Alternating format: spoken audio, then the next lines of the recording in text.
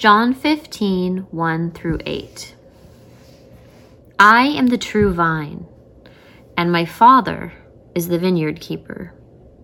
He removes any of my branches that don't produce fruit, and he trims any branch that produces fruit so that it will produce even more fruit. You are already trimmed because of the word I have spoken to you. Remain in me, and I will remain in you. A branch can't produce fruit by itself, but must remain on the vine. Likewise, you can't produce fruit unless you remain in me. I am the vine, and you are the branches. If you remain in me, and I in you, then you will produce much fruit. Without me, you can't do anything. If you don't remain in me, you will be like a branch that is thrown out and dries up. Those branches are gathered up and thrown into a fire and burned. If you remain in me, and my words remain in you, ask for whatever you want, and it will be done for you. My Father is glorified when you produce much fruit, and in this way prove that you are my disciples. This is the word of the Lord. Good morning. Please pray with me. Gracious and loving strength that abides within and around us. Please transform the words that I'm about to speak so that they will be kind and encouraging and honest. Amen. All right, so the story for today is about vines and branches and connections that span lengths of space and time that draw us into this idea that we could end up bearing fruit at some point. And then, of course, this idea that today is a holiday to celebrate mothers and motherhood and mothering and all that's wrapped up in that. It's a lot for a 10-minute sermon. So I think what I'll do instead is maybe just do what I would prefer to do and tell you a story and hope that it will help as you start to untangle all of this viney vision of life in the world that was created and inhabited by a God that is very mysterious to us. I have certain biases, which I hope to disclose in the service so that you'll know where I'm coming from, so that you'll be able to say, oh, I disagree with her, and I know it's because of that thing she has going on, and it's not, that thing she said is not for me. So you can pick and choose what makes sense to you. Make informed decisions about what of this to take with you and discard the rest.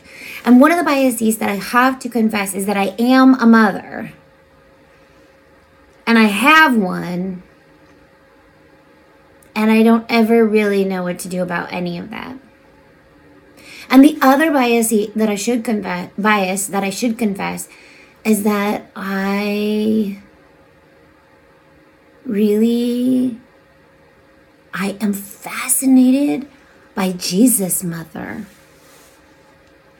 And part of this could just be because of the way I was raised. I wasn't raised Catholic. I was raised by Anglos and Latinos. And the Anglos in my family thought that Maria there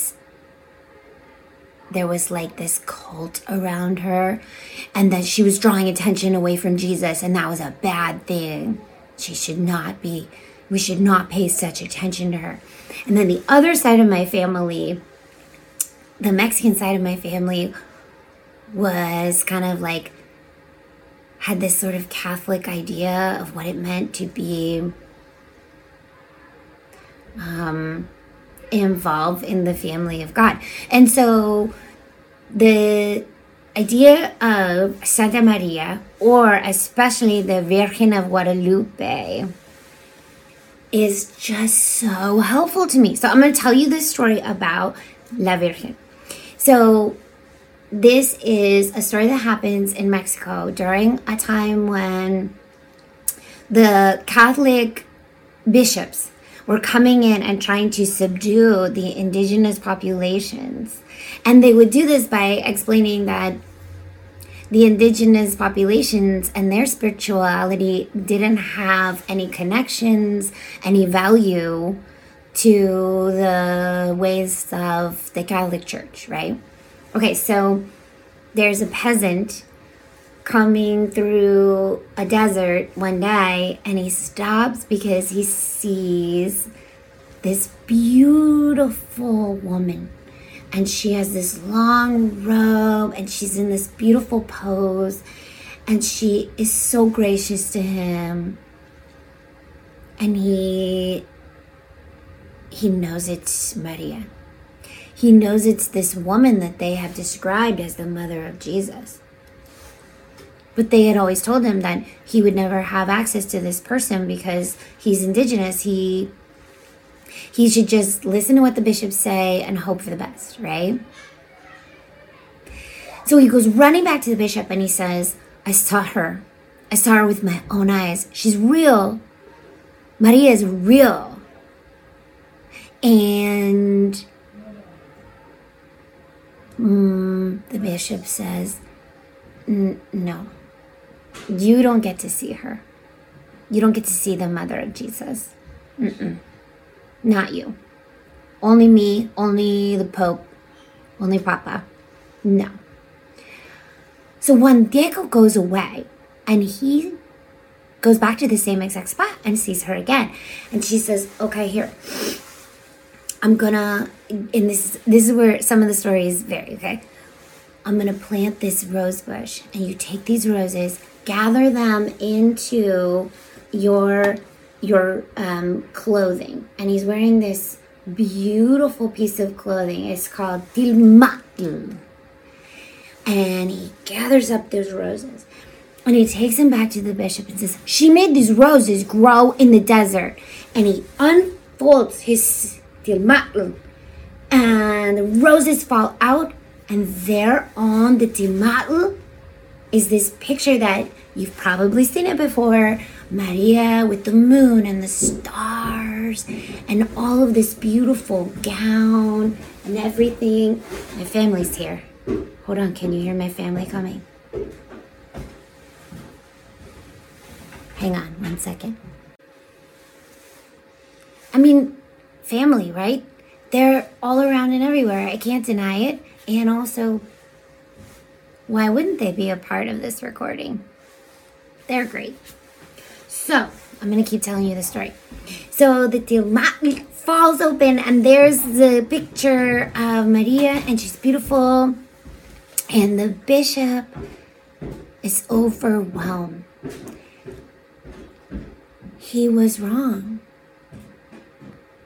This figure of Jesus' mother cares so much about this town and these people, and she just shows up, man. I just don't think I can tell you anything about scripture that you don't already know. If you really look at the stories of the people in your life who connect you, who are the vines and the branches, who span the lengths of time and space to bear fruit, to bring nutrients. Maria is like that. She will go anywhere. She will be anything for anybody. She is just fantastic. And that is not the kind of mother I am. I have limits, you all. I have limits, and I hit them often. And I think too about these ideals that we have about each other, how we try to make ourselves into gender roles. And there's binary, this is what you have to do to be feminine, and this is what you have to do to be masculine. And I'm not buying it. I'm not.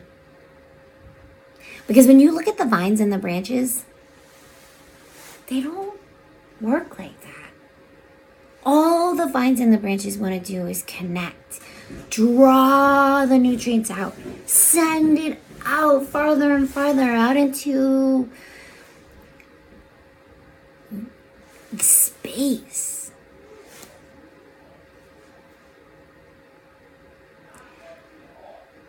I want you to know that Maria would definitely come visit you. And she would bring you roses.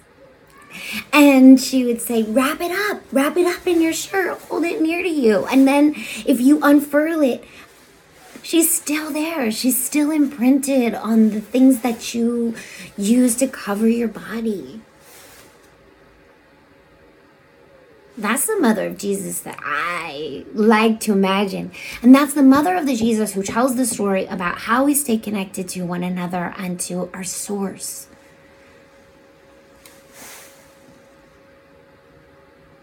I know that the holidays, pick any one of them, they're all bittersweet. They're all bittersweet because nothing in this life is perfect.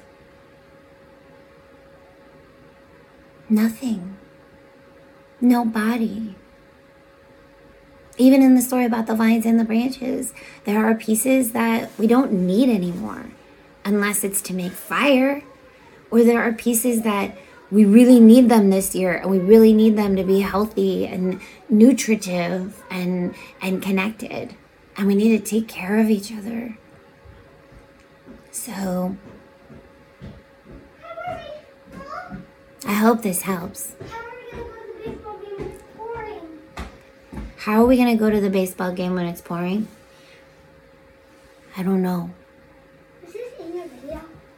Yes. Okay, literally, how are we gonna be able to go to the baseball game? Pouring! It's pouring outside! My hair's so wet! Okay. And red!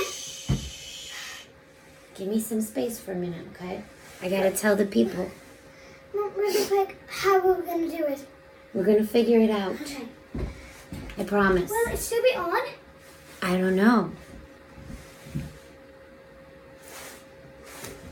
Okay, I have to grab towels for me and Fiona because our feet are soaked.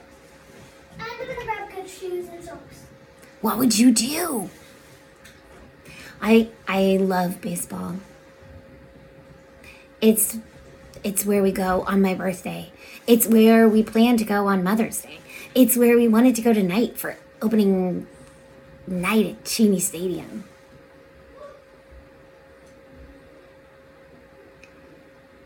So I want to share that with my kid.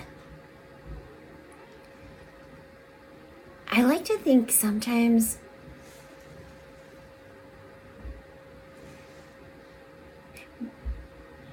there's a little bit of that essence of La Virgen in me that wants to show up and wants to figure out how we're going to do something that feels impossible, how we're going to take care of each other when there are so many pressures. I mean, even the weather, spring weather in the Northwest, it's unpredictable. But all the growing things need the rain and the cold and the wind, and we're all connected to it. I need a mask. Mask, please. So I think I better Mask, go. please. But also, hold on one second. Wait, my mask! Hold on one second. I need my mask. You know where they are. Okay. I'll be right back. I have towels and coat. I just think as long as we stay connected, we can still be generative. And as long as we remember that there are a lot of rules we can't abide by, a lot of binaries, this or that, choose one. The branches and the vines don't do it. Jesus never said they would. I hope today brings you lots of joy. And I hope today that you find those figures who help you to stay connected to your roots and reach out to one another. And that this is the way we nurture each other without giving in to false expectations. And this is the way we bear good fruit. Amen.